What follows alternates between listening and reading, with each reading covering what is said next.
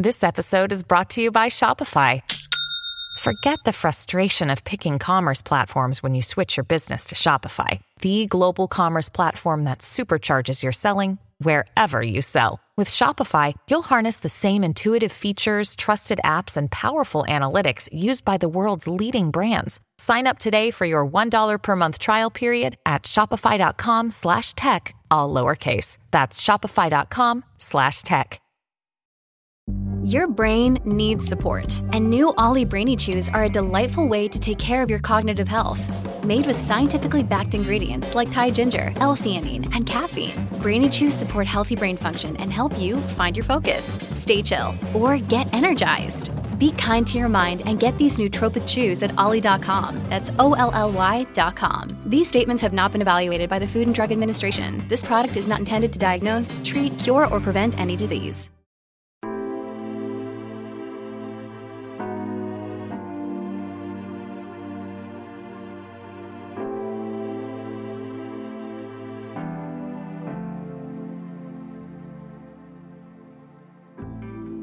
How you doing, everyone? Thank you for tuning into this episode of Ready to Record from Blue Girl Studios, proudly sponsored by VFX Unleashed, powered by Amarillo College and Semcor Productions. My name is Daniel the D3 Cohen. I'm your host, and I'm speaking to you from Blue Girl Productions' worldwide headquarters and studios here in my garage. I'm a 20-year-old aspiring musician, engineer, and producer, and like many of you guys, I make music out of my own home studio. You know, some of today's biggest hitmakers work from home studios, so maybe we can help one of you accomplish your big dreams. Now, before we get into the episode, I want to talk about our sponsor, VFX Unleashed, powered by Amarillo College and Semcor Productions. VFX Unleashed is a complete accredited online VFX school where you can learn how to have a career in the visual effects industry in classes taught by industry professionals. There are programs in all major aspects of VFX production and software, including Photoshop, After Effects, Maya, Nuke, Cinema 4D, and many more.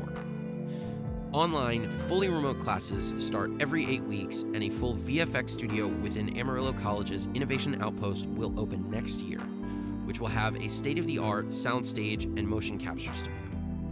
You can check out all that VFX Unleashed has to offer and enroll today at vfxunleashed.com. Thank you to VFX Unleashed and Semcor for being our very first sponsor. We are proud to have you. Now, let's get into the show. Today on Ready to Record, we have on career broadcaster and fellow Pantheon Podcasts host Jerry Bryant of JBTV.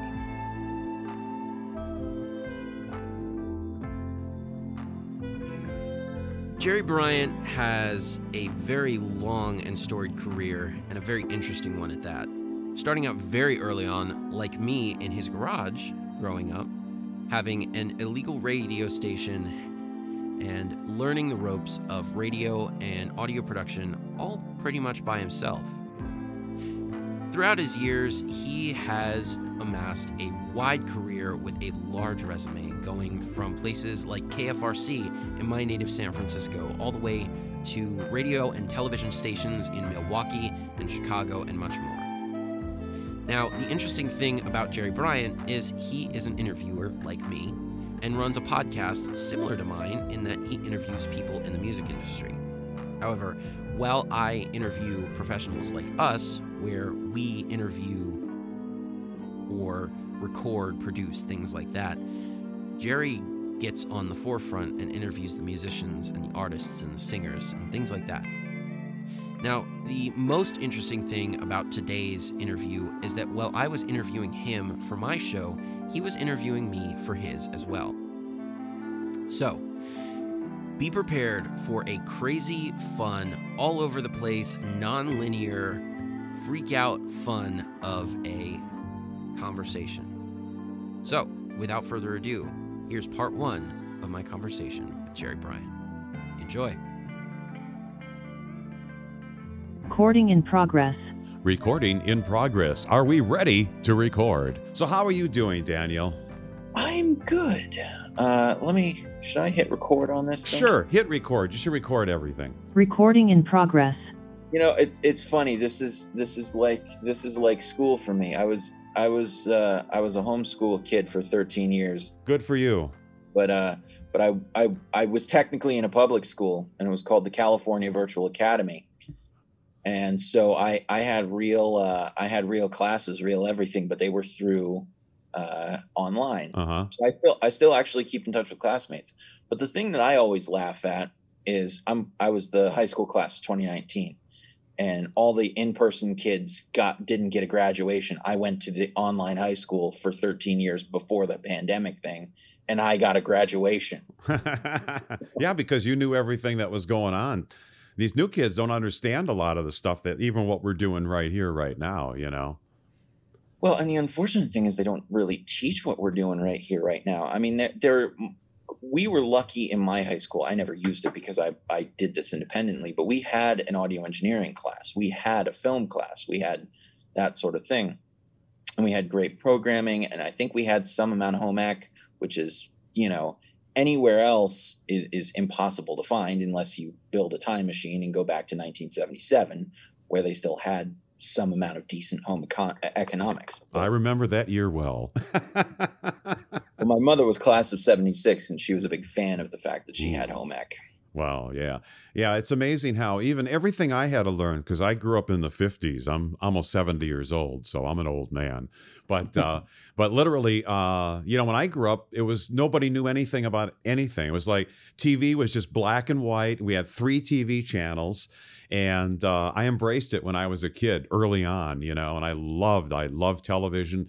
And I went through all the different things. And I back then you could actually hang out at a radio or a TV station and get people to talk to you because they were working there, and it was sort of welcoming. I used to hang out at the Uptown Theater, and that was at the end of the, I don't know, was it burlesque or that kind of, I don't know if that's the exact term, but where they had all those comedians and acts perform. And then they had it was like it was a change. And I remember the old artists that did all these amazing things at the Uptown Theater performances, and they were like magicians and ventriloquists and dance or whatever they were doing, and they were all saying, yeah, it's the end of it, nobody cares about us anymore. And it's amazing how each generation has these things. And I'm so excited to see that you've started, because I was like 15, 16 when I got into the business.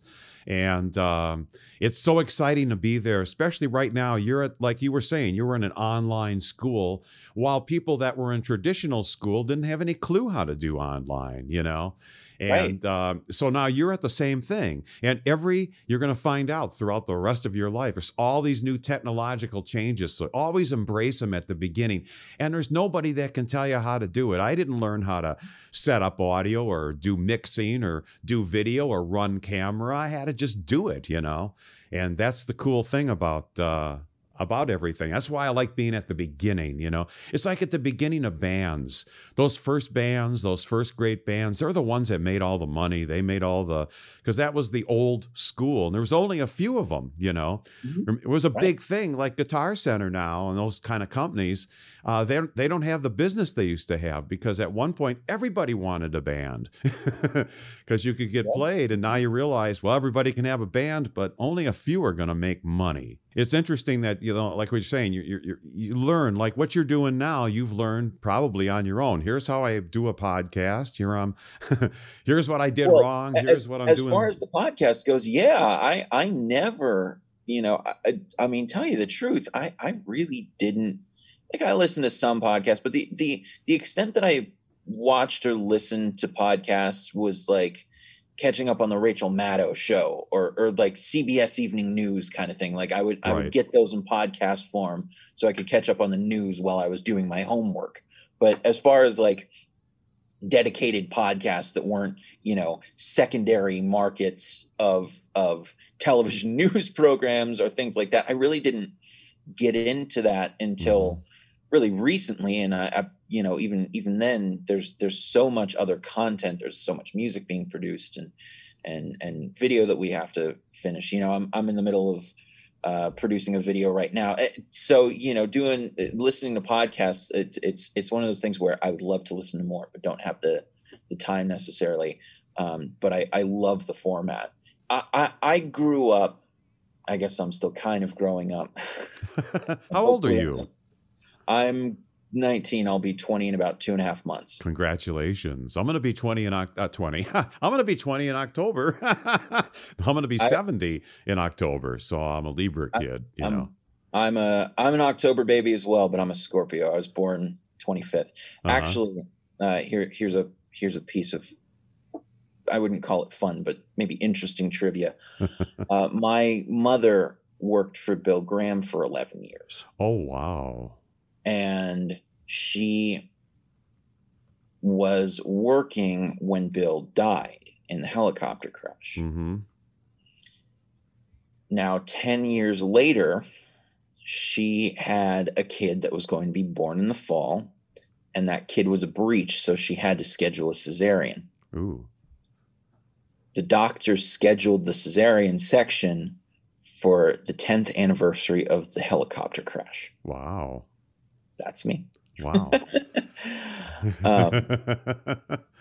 Yeah, Bill Graham. I used to do stuff with the Fillmore. We did tours, all those legendary tours. We did the commercials and production back when, there was a time when nobody really went to concerts and they didn't care. And Bill Graham was a real trendsetter. He was recording audio, 20 multi-track audio all the time. And everybody said, nobody cares about live recording. It's all the studio sound, And he was at the forefront back then. And what a legendary story to have that your mother was working with him, So, and my dad, he went to Columbia University. He actually went to school with Bill's son, David. And actually, David was in my dad's frat. So my father, because he's 2 years older than David. David is actually my dad's little brother from the fraternity. Wow. And that's how my father got into it. And he has a funny story of Bill. He was at Bill's apartment and he knew Bill. Bill was actually at his college graduation. Bill was having some bad show in New York. Maybe it was MSG, maybe it was somewhere else. And he was real pissed with New York. And mind you, Bill, even though, Bill's got the story, he's the Holocaust survivor and, all of this thing, the way he carried himself was still a Jewish guy from New York. And so he was pissed and he was sitting in his study in his apartment, I believe. And Bill was sitting with my father, Billy, and his son, David. And all of a sudden, Bill goes looking at his paperwork. He just goes, "Fuck New York." Now, my dad is a Jewish guy from New York. He was born in Manhattan. Mm-hmm. And he is just the biggest, like his New York hasn't existed for decades. But if you told him, here's an apartment on the Lower East Side, he would take it at the drop of a hat. He would say bye to my mother and I, and he would go, right? Now, back to this story, Bill says, "Fuck New York." And my father looks at Bill and just says, "Fuck New York, fuck you." And David pulls him aside shortly thereafter and says, "I think you're the first person that has actually had the balls to tell my father to go fuck himself." Hey, are we ready to record yet? I think so. That is the title of your podcast. I think that's awesome. Yeah. That we, my father came up with that. He had a tagline for the end of the show in episode 0, which is a fake episode, where my father played a fake Shelly Yakis, and I have that tape somewhere. But my father played a fake Shelly Yakis, so it was in that episode 0 called Live from Blue Girl. And then he realized that his tagline was a little too good to just be a tagline. Mm-hmm. So it's now both the tagline and the title of the show. So he's pretty proud of himself. Cool. Well, he should be. Yeah, he's got to be proud of you too, doing all this stuff. Are you in the basement? Is that where you are? I'm in the basement. I've converted here. Let me send you a couple photos here. Exactly. Some of the greatest things, some of the greatest programming have come out of garages and basements. I first started, I didn't have a basement, so it was in my garage. And my father, like your father, is so supportive of you. He built a little area for me that I could do my fake TV station. Then I put an illegal radio station on the air. You know, you're a musician too. What instruments do you play? You have some guitar amps over there, don't you? I play a bit of everything, Jerry. Here. Really? Wow. You see, homeschooling worked well for you. So in between math and science and history and all that kind of stuff, you had your keyboards or your guitar, or your drums or whatever going on, huh? Oh, so was that a Hammond organ back there? That's a Hammond M3. Opposite is a Rhodes Mark I Stage 73 electric piano. I got a Nord on top of it, and then above that is a late 80s Roland Alpha Juno synthesizer. I used to have an ARP Odyssey synthesizer. Those are lovely. Oh, I know. I don't have it anymore. You know, I lost my studio recently just because of the COVID before everything was going, you know, and I was through stage 4 cancer and all this kind of stuff. I'm a survivor of all that. I don't know how. You're lucky. We're going to be commemorating 20 years of my grandfather being gone, lost to stage 4 lung cancer. Yeah. New Year's Eve. He died New Year's Eve. Oh, wow. I have both lung and colon cancer. So, but I actually feel better now than I ever have. So that tells you. And I had a good doctor too, a great hospital, Northwestern here in Chicago that, yeah. And I was on they gave me like, you know, you have like 30 to 60 days to live. Maybe you should get your, you know, affairs in order. And I'm going, well, we got Lollapalooza coming up. I have bands coming by the studio and all that kind of stuff. And I think music, it just shows you how therapeutic music is and how good it is for the health. And that really got me through it. Plus, today's chemotherapy is not like the chemotherapy of your family member there, you know? Yeah. Even my mother, when she had chemotherapy, it was like, holy shit, this is like the worst. And I didn't even lose my hair or anything. So, you know, crazy, isn't it? I'm impressed. So yes, back to these. I play every instrument here. I kind of play every instrument in the rhythm section. I've stayed away from the wind instruments, but I can kind of fake them. You got a synthesizer for that.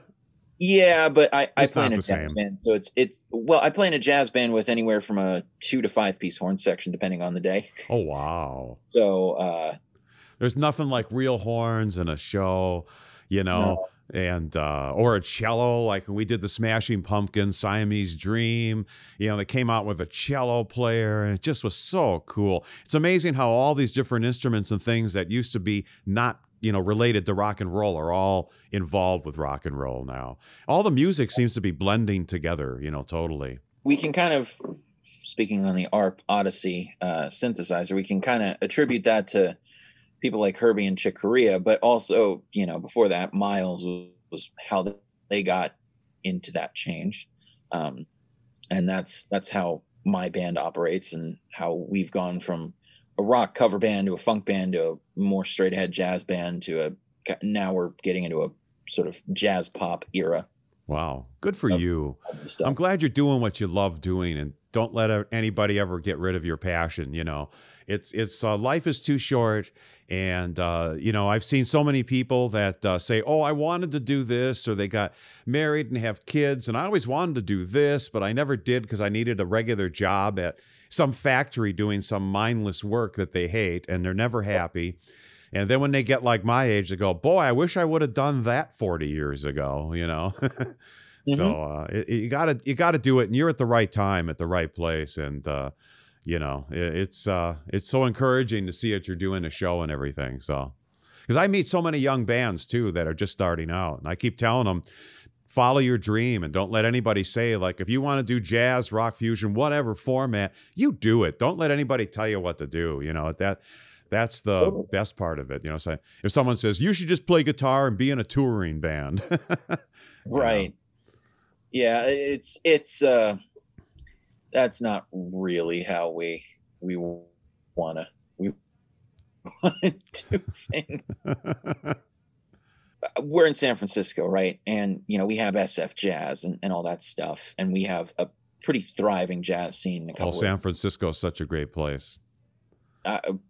It's you know, God love New York, but we're a little bit, you know, we're smaller. So we come a little bit more concentrated, shall we say. Yeah. I used to work at 610 KFRC Rocks, San Francisco. And we Yeah. did this campaign. We built this city on rock and roll. And was it Dr. Don Rose was the morning guy? Dr. Don Rose, da-da-da. Anyhow. That's back when AM radio really rocked. And KFRC exists now. I don't know if you've heard this little factoid, but KFRC now exists as an HD2 radio station. Oh, really? It's an overlay on top of KCBS News. Ah, interesting. And they have a playlist. It's changed a little bit, but a couple of years ago when it really came back to full force as an HD2 radio station, they used to play Lido Shuffle like 3 times a day. Mm-hmm. I always hated that with radio. You got to keep the playlist because every quarter hour we got to be playing the hits. Well, it all went on research where people said, the research said people don't listen more than 15, 20 minutes or whatever at a time. So every hour you want to keep repeating these hit songs to keep your audience numbers up. And I always hated that. I used to like it when disc jockeys had the freedom to do what they want to do on the radio. They got to break new artists. Like if you put an album out or a song that's cool, they'd put it on the radio and you could be a local artist and get exposed. But nowadays it's so corporate. Every radio station throughout the country sounds like every other radio station throughout the country. Unless you have a small, local, low power radio station, then yes, exactly. Yeah. But at the same time, we then have this then bears the question, who is actually listening to radio right now? I don't know. That's I don't listen to radio at all. I'm I've got Spotify. I got Spotify, but I hate the way Spotify. I've got Apple Music. I do listen to radio though. The thing that I'll end up doing in the car, and I'm always in the car with somebody else. Typically my mother and I will be in the car, right? My mother and I will flip through radio stations, and if we can't find something, then I'll pull the phone out, But we try and listen to radio as much as we can. Well, I like when radio used to segue and program, It seems like all these music services, it stops, there's dead air, then another song starts. It's not that blending and that feeling, that you can get. That, like a disc jockey would do, like DJs do now in EDM and all these different concerts where they're mixing things all over the place. Radio doesn't even, they do it still on radio, but all these music services, it just stops.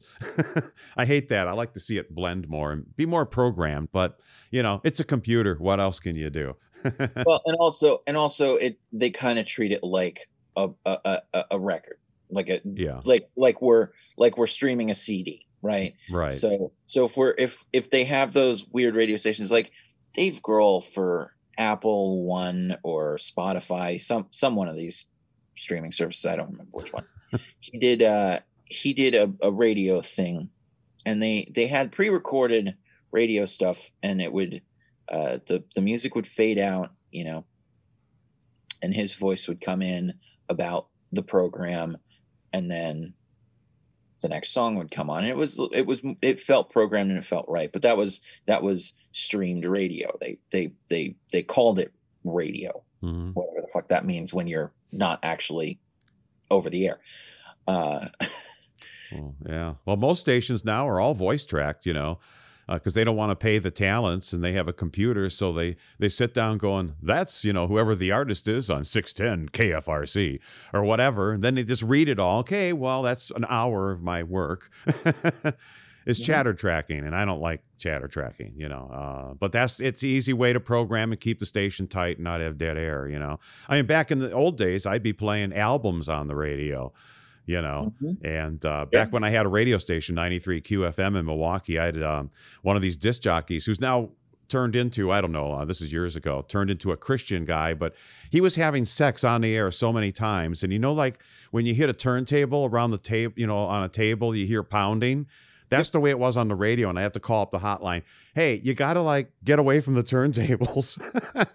Anyhow, that's a weird story. I don't know if you... Or start playing tapes.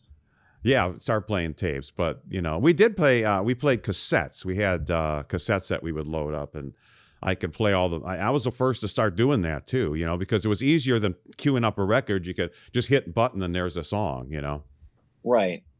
I'm sure cassette and 8-track were definitely helpful. Yeah, well, it was more of a cassette. It wasn't 8-track or cassette. It was like an 8-track. It had its own little container and everything, but it would cue it right back up. You could put one song, or you could get a longer one, like for 20, 30 minutes. You could go up to 30 minutes on these, and Right. you could program stuff. So, and then you could have them cue other tape machines. That's what we used to do too. You had So, then you had the big the big machines that ran at real slow speed. oh yeah, well, 3 3/4, yeah, tape, yeah. I did everything at, I did all my stuff at 15 or 30 IPS. So, because I'm a Well, quality freak. That's true, but if you think about the ads that would run at like 3 3/4 or 1 1/8 IPS, just so that they could have the reel of ads going. It was funny. I was watching this video from this guy who has a YouTube channel called Techmoan, and somebody sent him these old tapes from a now defunct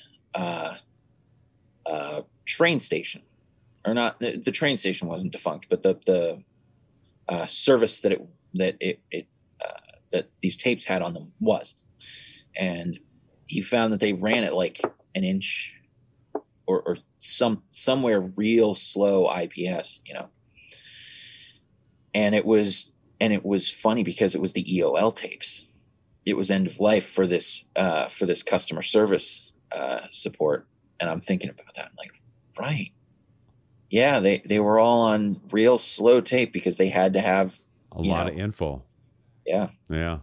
Yeah, I can see that too. But that's, boy, we're talking audio tape and videotape. Stuff you probably never really played with, have you? Open reel, not as much. Closed reel, yes. So cassettes, video cassettes, audio cassettes, yes. Yeah, yeah. It's amazing. People are saying cassettes are coming back. And I never liked cassettes because they would, The millennials think the millennials are making them a fad. They're wearing their stupid yellow beanies and their Doc Martens and their safety pin earrings, and they're listening to cassettes on Walkmans. Yeah. Yeah. Well, you could make tapes. You could do mixtapes of stuff that you'd give to your girlfriend or whatever. And, oh, here's a mixtape. You'll love this. Nobody ever listened to them. But and if depends on what you recorded on, they all ran at different speeds, Yeah. So even in the old days of Top 40, we turned our turntables just a smidgen faster. There was a way you could, adjust them. And so the music sounded faster. And then on the radio station, our competitor would be playing it. And if you listen to something just a smidge faster, it sounds a little brighter and a little happier. And then when you listen to the original, it's like, whoa, it doesn't sound... It was a sort of a psychological thing, but the artists, I don't think, are like that much, because they go, what's wrong with my record? It's running fast, Some stations still do that. They don't do it by much, but they do it by just enough. Where I noticed this with my one of my guilty pleasure songs, which I hate that it is a guilty pleasure song, but Stranglehold, Ted Nugent. Because of that guitar tone. And I was listening to it on the radio, and then I went back home and listened to it because I have it on CD in a compilation album. I put the CD in and I realized that the CD was slower. Mm-hmm. Because the station was speeding it up a bit. Yeah. And the funniest thing is it's digital now. Mm-hmm. So it was faster without the pitch being up. So it was not as noticeable had it been, pitched up, like on a record when you go from 33 to 45. Obviously not that drastic, but you get the point. Yeah, totally. So yeah, fun stuff. Wow. Yeah, it's amazing how each generation has all of its own little tools and stuff. And people just threw out, even vinyl records for a while they didn't care. All these different companies, people had careers making vinyl and stuff. And there wasn't just one, there was many. Same thing with videotape. Sony and Ampex and 3M were the big videotape companies, and they all went to Japan and they consolidated it all with Sony. And then the big, whatever the flood or whatever happened over there, the tsunami that destroyed all the plants, it destroyed the big tape plant. And that was the end of videotape. And everybody, well, I guess we're into hard drives now, And there was something nice. I got a collection of videotapes here. I got about maybe 30,000 videotapes in my closets and all over the place. And they're high definition 2-hour tapes. And they still sound better. The quality on them is great. If you can find a machine. I don't have a machine to play them. You know that, did you ever see that Twilight Zone episode where he loves books and then the end of the world happens and he breaks his glasses and he's in a library, but he can't read anything because he has no glasses. I sort of am that way here in Chicago, where I got all these videotapes, I got all these memories, and I remember I've recorded everything for the past 37 years. I've been the guy that did it. I ran camera, I edited it, I hosted the show, whatever. And I remember every tape, and I go, "Ooh, this would be great to throw in the interview, edit this piece of video, where I've got whoever talking." And I can't do it. So it's like my hands are tied. I hate it. That's the one thing I hate about where I am right now with my life. So I got one word for you, Jerry, and it's come in handy for me time and time again. eBay. Well, the machines I had HD Cam SRs, which they cost me back then $80,000 machine. I had 6 of them, and I was the last online editor that would actually be editing in linear terms, not nonlinear, linear. And with linear editing, you can go back and insert on top of, but you can't go, "Oh, I want this segment, shove it over here." You can't do that. It has to be in order, Right. Did you see the Harlem Festival? Did you see that movie? Not yet, and I'm excited to watch it because it's I'm from San Francisco, so like all the Sly and the Family Stone stuff, and oh yeah, them being on that tape, and just there's so much. That was shot on 2-inch quad and 1-inch videotape, and the quality ain't the great. That was shot on tape. Videotape, yes. Really? Yes. That wasn't film in 1969. No, well, there was film, but the stuff that I saw in the movie was all videotape. And so they were actual video cameras. And these were, I believe they used Norelco cameras from what I could tell. But there was videotape goes back to the 60s. Well, I knew that much. I'm just impressed because I figured that film would have been the medium they would have preferred for that. Well, again, you see what happened was film was all news. And there was a time when there were cinematographers that shot with film, CP16 type cameras and stuff, 16 millimeter with a magnetic soundtrack on it. Right. And that's the way that's what the first camera I learned was a CP16. And then when I went to an Arri SR after that, when I shot film. And they used to be able to take the film, put it through a developer, and then run it right into a film chain live to air. It was sort of like a seamless way of doing it for, cutting edge kind of stuff at the time. And I was there at the beginning in WISN TV12 in Milwaukee and WITI TV6. Actually, Channel 6, WITI TV6 is where Tom Skilling, I don't know if you ever heard of him. He's a famous weatherman from Chicago. And he was on WGN America, I believe it was, or WGN. It used to be a national channel. It's not there anymore. They made it into Newsmax or something like that, And it was just sort of, but anyhow, they went on strike because they saw these video cameras there. And I had a chance because it wasn't a union thing. I could pick up one of the new video cameras and I'm going, whoa, this is amazing. It was an RCA, But again, I love television. I love media. I love radio. And as you do, I mean, you've been doing it, so you know what I'm talking about. Do you know what's amazing? Here we are in 2021, and everybody had to go online, and there's all these problems with this technology. It should be much better than this, I always expected by now doing what we're doing would be the utmost perfect quality, because it's instantaneous and all this kind of stuff. So these companies got to step up their what they're doing.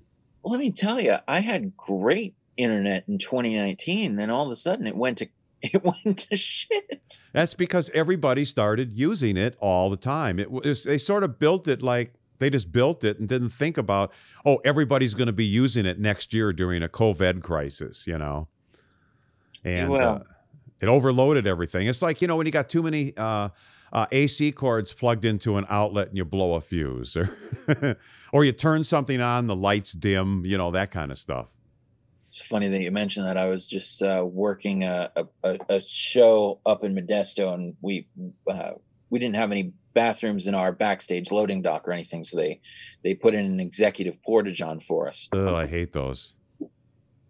The executive ones with flushing toilets. Oh, really? Yeah. Oh, executive with flushing toilet and real sink. Oh, well, okay, that's better. Water. Yeah, that's important, you know, toilets and bathrooms to me. I don't. And on the other side, there was a shower for crew to shower once you get back. But it was funny because it was 97 degrees out at the hottest point. It cooled off pretty significantly by showtime. It was lovely. It was around 80 for showtime, so it was, you know, perfect. But we had the air conditioning on in the thing. For a second, I turned the AC off just to see what the hell would happen. The lights immediately got brighter. Wow. Yeah. Because it was probably on a generator, right? Is what they were running it on. No, not even. They had a tap from our mains. Oh, wow.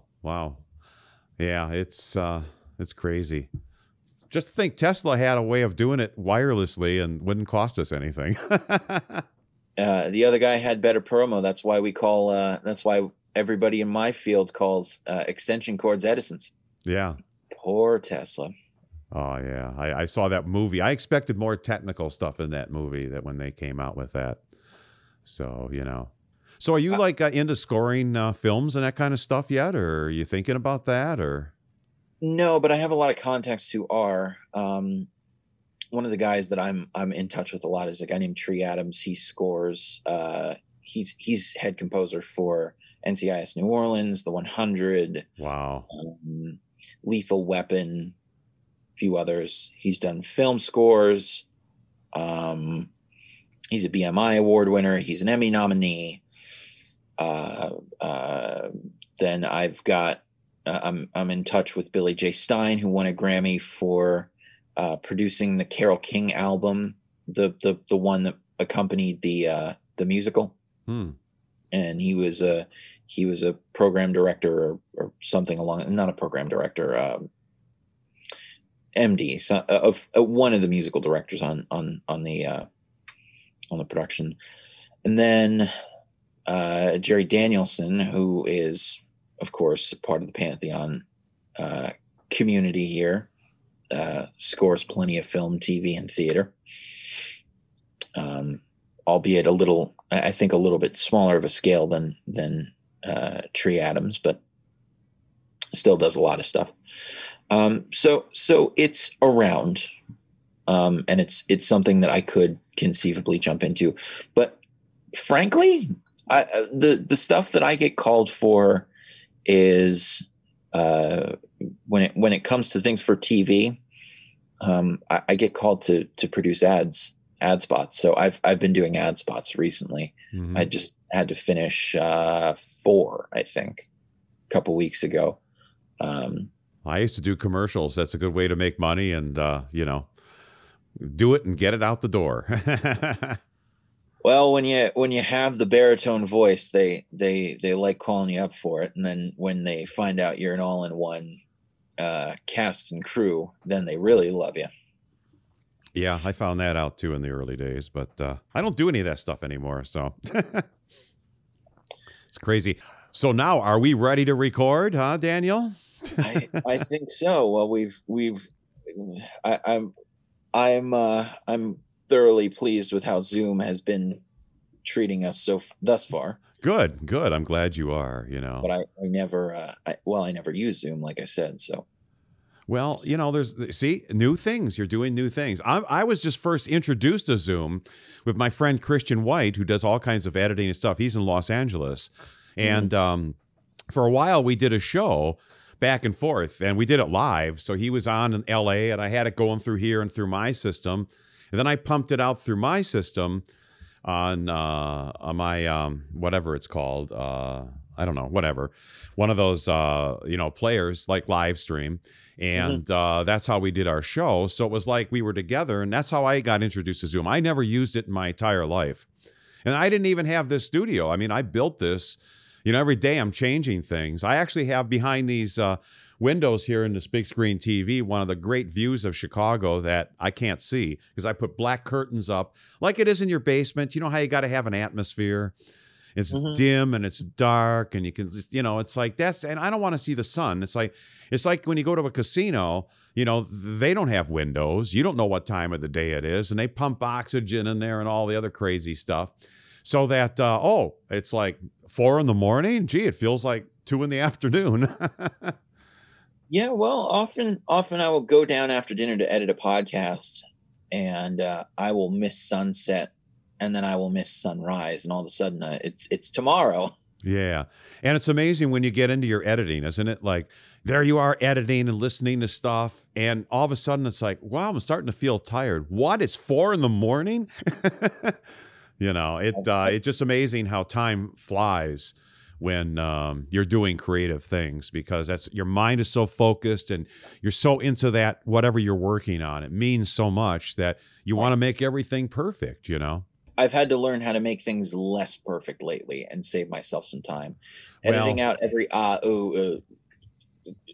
excuse me. Those kind of sounds. Some of them you can leave in. Some of them are pretty drastic, but some of them you can leave in. So I've been a little less meticulous, and that's saved me time, energy, and allowed me to get some more sleep at a regular hour. Yeah.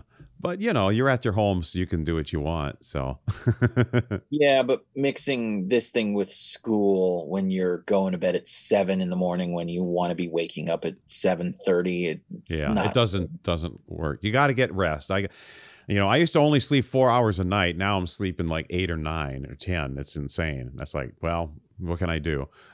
Last night I was literally editing till 4 a.m. and I'm going, holy shit, it's like 4 a.m. Where did the day go? And we just had the big Lollapalooza weekend here. I didn't go, but I had Radkia band that came into my studio here, so I was editing that, and I had 3 of them and me, so that's 4 microphones.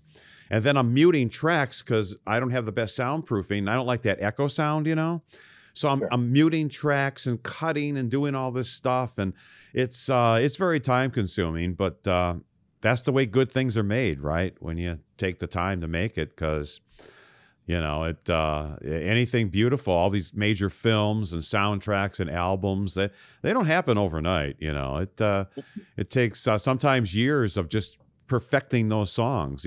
Look what Prince did. He has a whole vault of stuff that every day he'd be recording all this new stuff, and then what did he, it was all just stuck. Well, that's okay, I stuck it in the corner, and they're finished mixes, they're finished things, but he just wasn't happy with what they were doing. They were ideas, and sometimes stuff you do early on 10 years later is like, whoa, I was really cutting edge back then.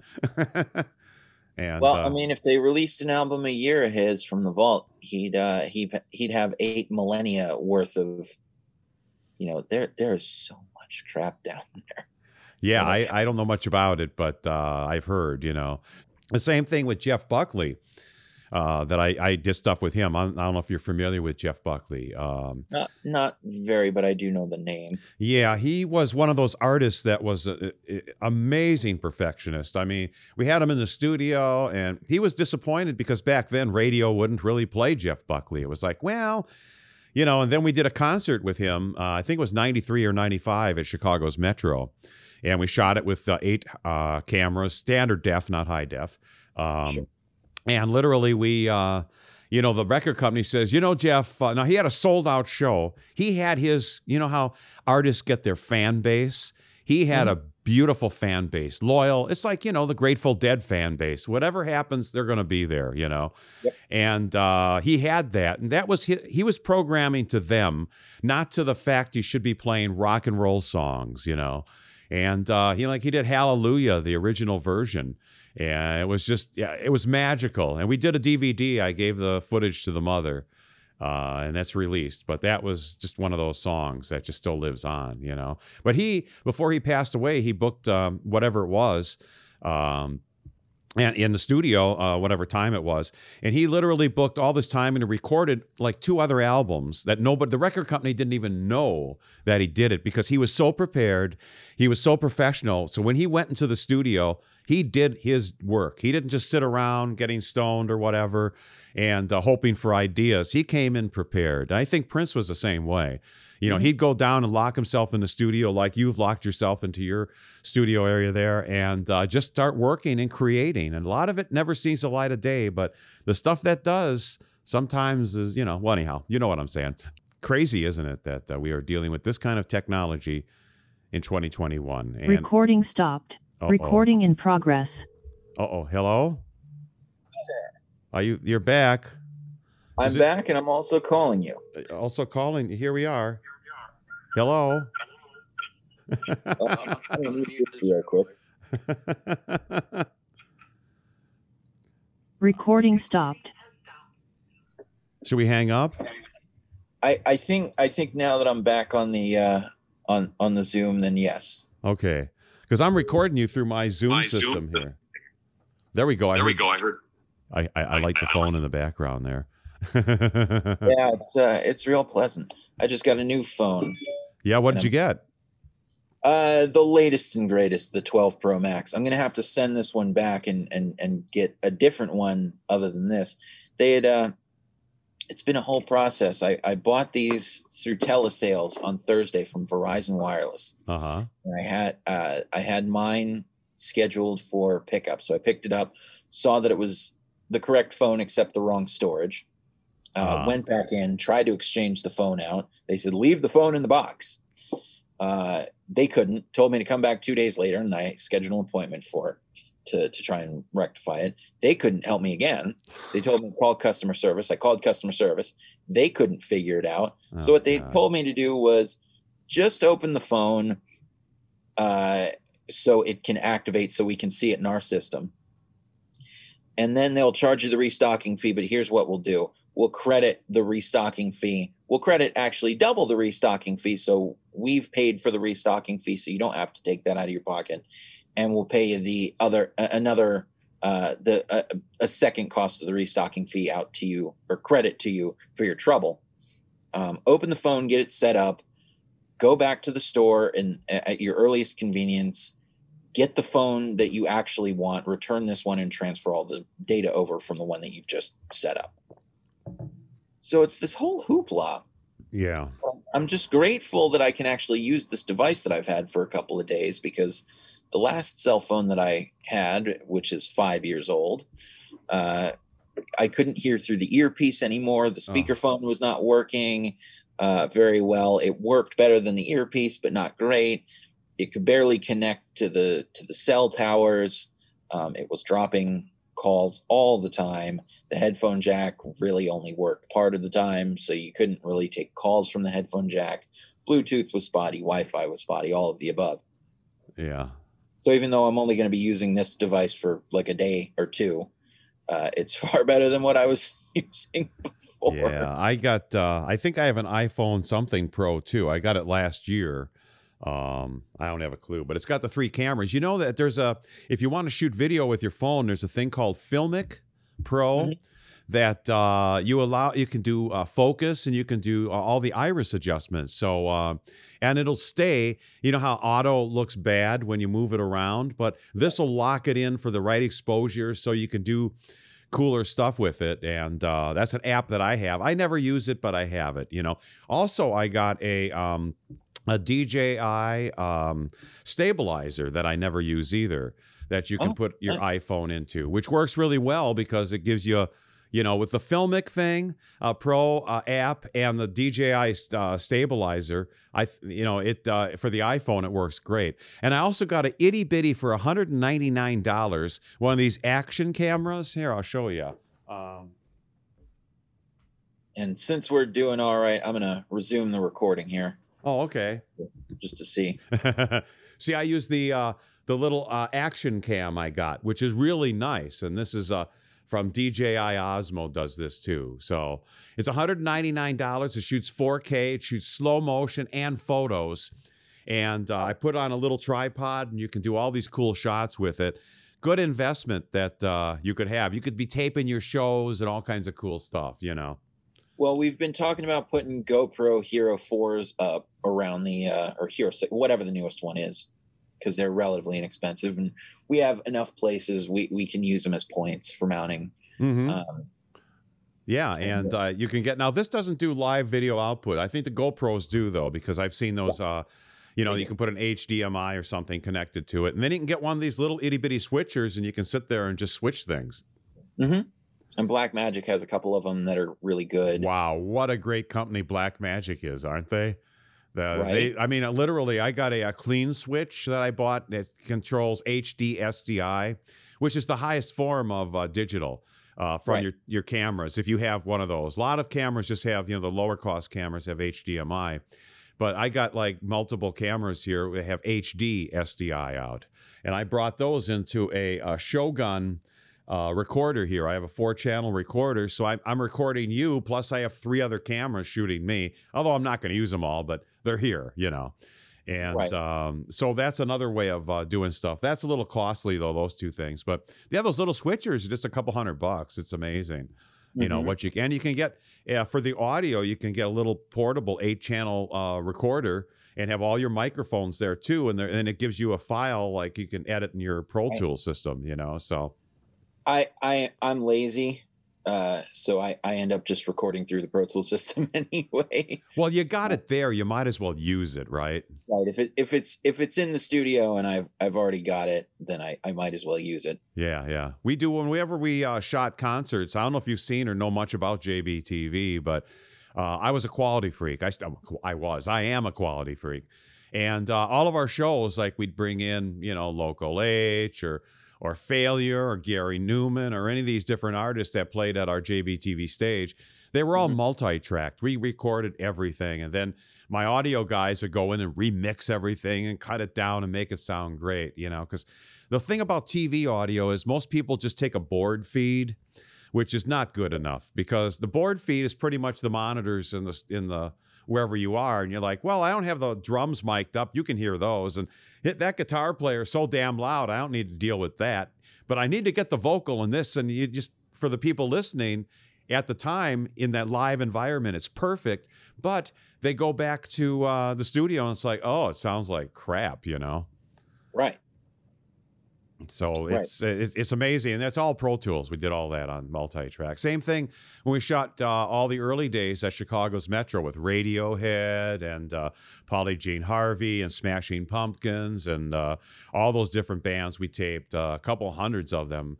They were all multi-tracked on actual audio tape, 2-inch tape on a MCI tape deck at 30 IPS. Huh? You brought open reel analog decks out. Yeah, we had a truck. We had a truck with 2 of them. Oh, okay. That makes Tim was the audio guy with Metro Mobile Sound here in Chicago, and he came up with his truck, parked it outside, ran his snake into the venue, and he'd ISO everything. He had 2 machines because we recorded at very high speed back then, so we would never miss anything. You know, it would just keep recording. Then he'd start the other one, put another tape on. And, you know, we have all the raw tracks there, you know, so he had 2 machines and he was using them bounce between the 2. Yes. So we wouldn't miss anything. They weren't like running continuously, both of them, although they all had the same feeds and everything, you know. But they weren't run as SMPTE machines together. No. We didn't, time code back then was there, but it wasn't like it. Well, you had to have time code to edit. You know, even in the old days, Quad. I remember when I first started editing on Quad videotape, I'd have 2 machines, the record deck and the play, and I'd play this, I'd have this playing, and then I just punched in. And because you could actually cue those older machines, videotape machines a bit. The new ones, you couldn't do any of that stuff. They were these cassettes, you know. Even on 1-inch, I had a Sony 2800, I think it was, 1-inch tape deck that did single frame editing. So we had a Bosch graphics system. We did high end. I worked for like 300 radio stations. I did radio, and I did I did their TV commercials. And like with KFRC in San Francisco, those TV commercials were all edited on 1-inch videotape. I still have the tape sitting here. So, but anyhow, boy, I'm living in the past too much, aren't I? Here I'm talking to such a youngster. Well, we youngsters got to learn from somewhere, right? Well, I think, the new technology, I got to say, I'm editing. I do video editing now with the Blackmagic DaVinci Resolve. I was going to ask if you were using Resolve. Oh, I love Resolve, and it's free. Although I got for $2.99, you can buy the upgrade. I got the studio version, but I got to tell you, my first editor was that. I had an Avid at one time. I hated it. This thing's great because in the same timeline, you have color correction. You can do all these different things, and it's an incredible piece of equipment.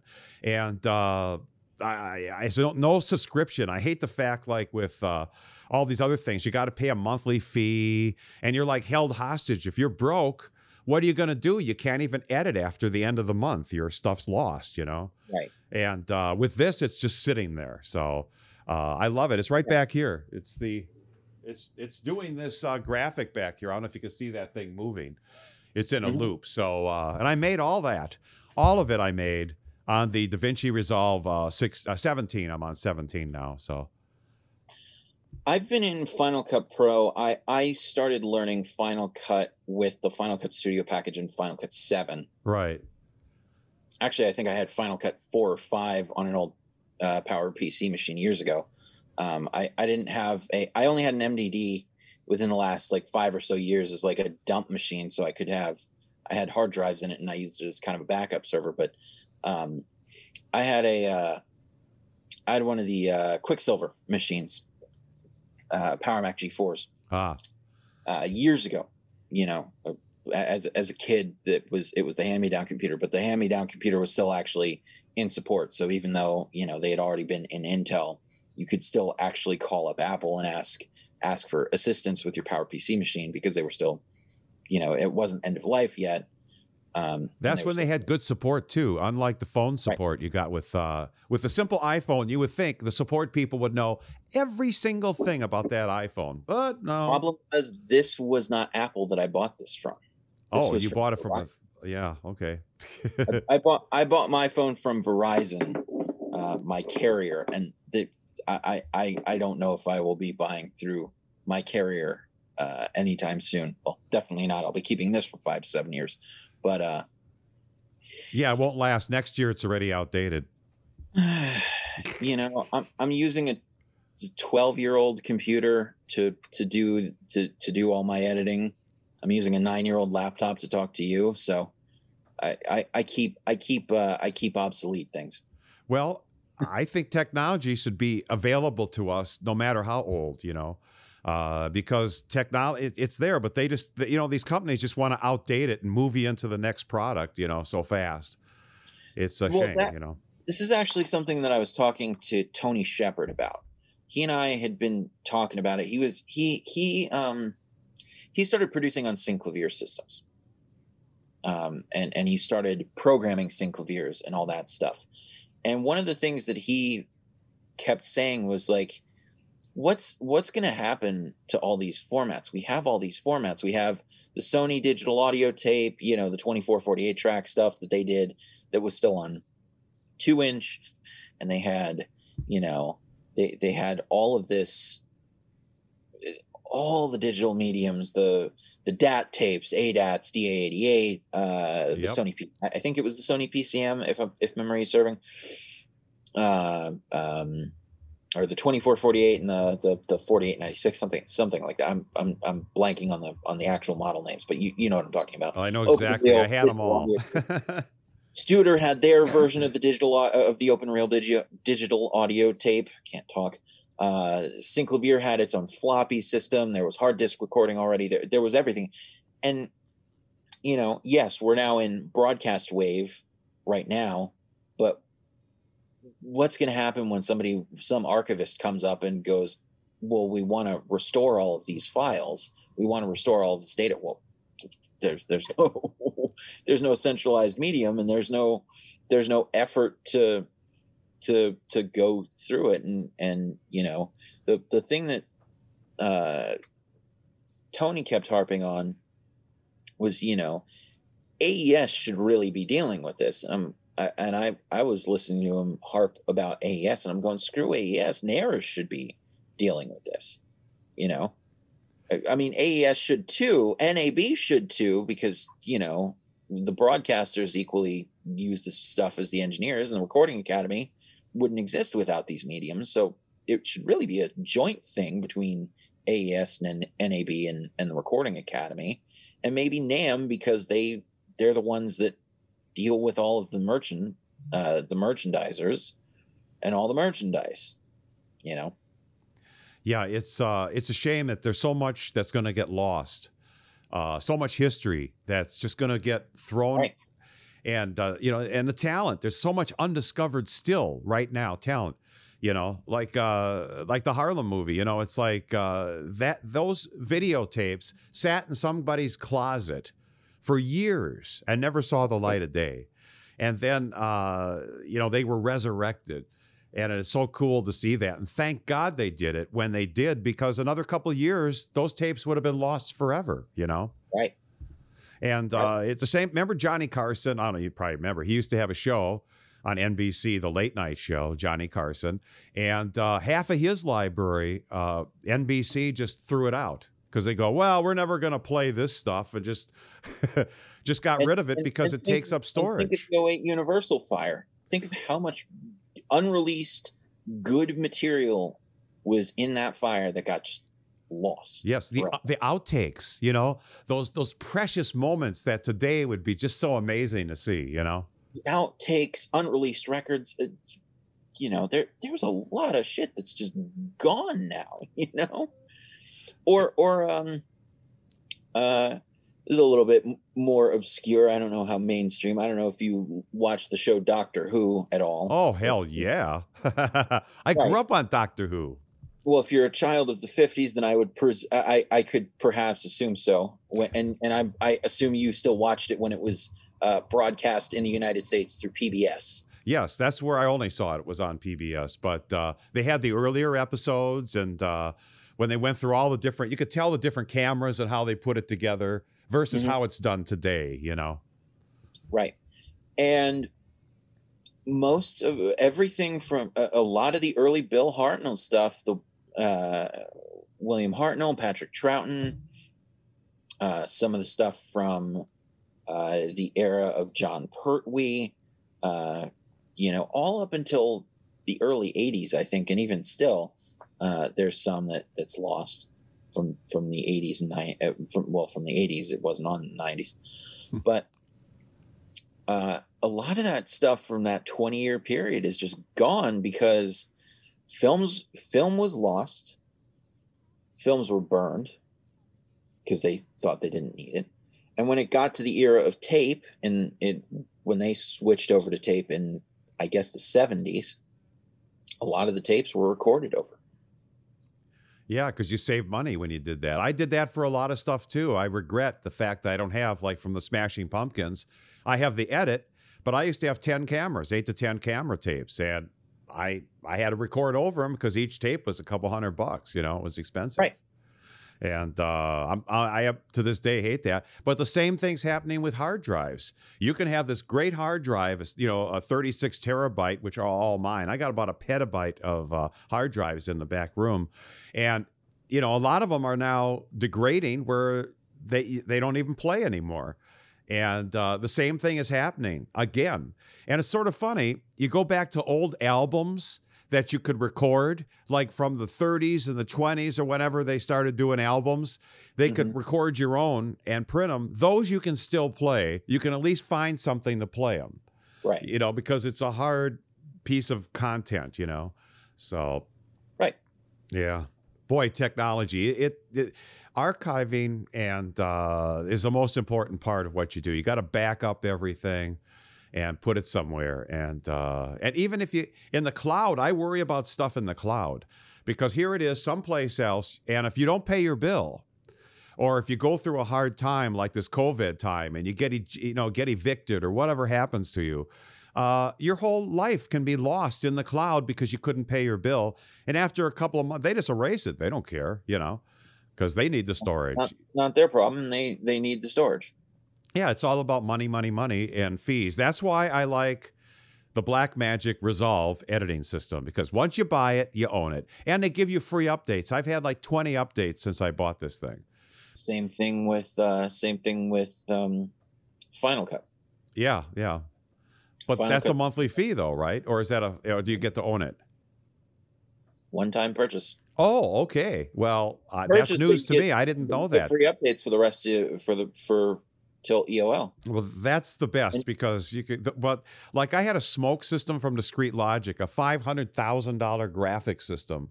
It did only about 60 seconds of actual video editing, but it was so expensive to run that thing. And then when they upgraded it to everybody could run it on a PC or an Apple computer or something, well, then you had to buy another license. And they charged you every year a lot of money to upgrade that license. You could keep it at the old version, but then it didn't support any of the new formats or whatever came out. Right. Well, the thing that's pissing me off is I use a software from a company called Propellerhead, and this is what I record my music through. So most music that I do personally, I record through Propellerhead software. Reason if I have a client come in, I'll use Pro Tools. But if I'm doing something where it's my thing, or I know I'm not really going to be collaborating or sending tracks out, and I can send tracks out, I know how to do it well through this software. But if I'm doing something that involves me, if I'm the producer, it's my band, that sort of thing, I use Reason. Reason now, you can still buy as a perpetual license. But if you want the coolest, newest, bestest toys, you have to go for the subscription platform. Yeah. You can still have the perpetual license underneath it. So if you want to get rid of the subscription, you can, and you're not going to be left without software. But you have to get the subscription to have all the new toys. Right. And they're always coming out with new stuff and new advances, Right. And my favorite thing was, this was almost 10 years ago. I was talking to a friend of mine. He was talking about how he loved his yearly subscription because it was cheaper than just buying it outright. And I think of it, and I listened to him, and I thought, boy, I know you to be such an intelligent human being, but listen to how stupid you sound right now.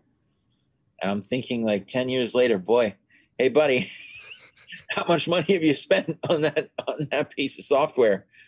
Yeah. Oh, wonderful. You got updates. How much would the perpetual license upgrade have cost you 2-3 times over the last 10 years versus the yearly subscription? Right. And you can't play any of your old files. Well, luckily this wasn't even audio or video software. It was the Microsoft Office suite and Adobe Reader. It was Word documents and PDFs, and I'm thinking, boy, I still have Word 2008. It's on this computer that I'm talking to you right now. I'm thinking, as a 12-year-old, 13-year-old piece of software, it works fine. It's on a disk. I have a USB optical drive. I can put it on this computer. I'm just fine. I don't care. And it works great. And I'm thinking about my buddy who's been paying this monthly or yearly subscription for the last, 7, 8, 9, 10 years now. I'm thinking, boy. Yeah, so the buyouts are the best, if you own it, then yeah. Makes total sense. So is there anything you want to know about JBTV or? So much actually, because there's a whole lot of, JBTV has a lot of history outside of being a video podcast. I just started the podcast stuff. I mean, I've been a broadcast TV show for all these years. So right, you started in what, 1984, right? Well, I started actually 1968 with radio, but sure. And I got into video. JBTV, the television. JBTV officially was 1984 in October. Yes. And I felt like I had a TV camera. I felt like I was Big Brother or something with my camera. And it was an exciting time. And I started out just, I did TV commercials back then. And they would send me a 1-inch videotape of all these different artists. And on there, it's like, let's say the commercial says, Madonna, we're going to use in the commercial. I'll go, hello, Vogue or whatever. And on the same reel, there'd be Peter Murphy and all these other artists. And I'm going, MTV, they're not playing this stuff. And because MTV started a couple of years before I did. I sort of watched MTV and I was inspired by it. But if I saw a video that MTV was playing, I was not going to put it on TV, period. That's just the way I was. I wanted to help artists at the beginning. I wanted to help the important artists. When Peter Murphy came into the studio, he was so proud of the fact that his video got airplay, which is the Scarlet Thing and You video, that his wife produced for $60,000. And MTV refused to play it. And I was putting it, same thing with They Might Be Giants from New York, they didn't, nobody cared about them. And we put them on TV and all of a sudden they got some traction, with stuff. Not that I was the one, but we were on WOR out of New York with my TV show. So we were on, people were sending us, they said, we're watching somewhere because we were on the open. There was a time when the satellite was free. So people, anywhere you could get access to a satellite, people had batteries, like car batteries, to a little TV and a satellite dish, watching us all around the world. And it was such an exciting time. That doesn't exist anymore. It's like the old days of news, like the CBS Evening News. Well, if you had the satellite, they would go to the commercial, but you'd still see like Walter Cronkite or whoever was on, fixing a makeup or talking to their producer because they had the live feed. They just left it up, and the stations would cut away. But they scrambled all that, and it changed, Like there was a time, remember there used to be paid TV channels where they would show like adult movies, but it was over the air, but it'd be scrambled. And people figured out a way to even unscramble those at one point. And occasionally people would watch it just to see if something would show up,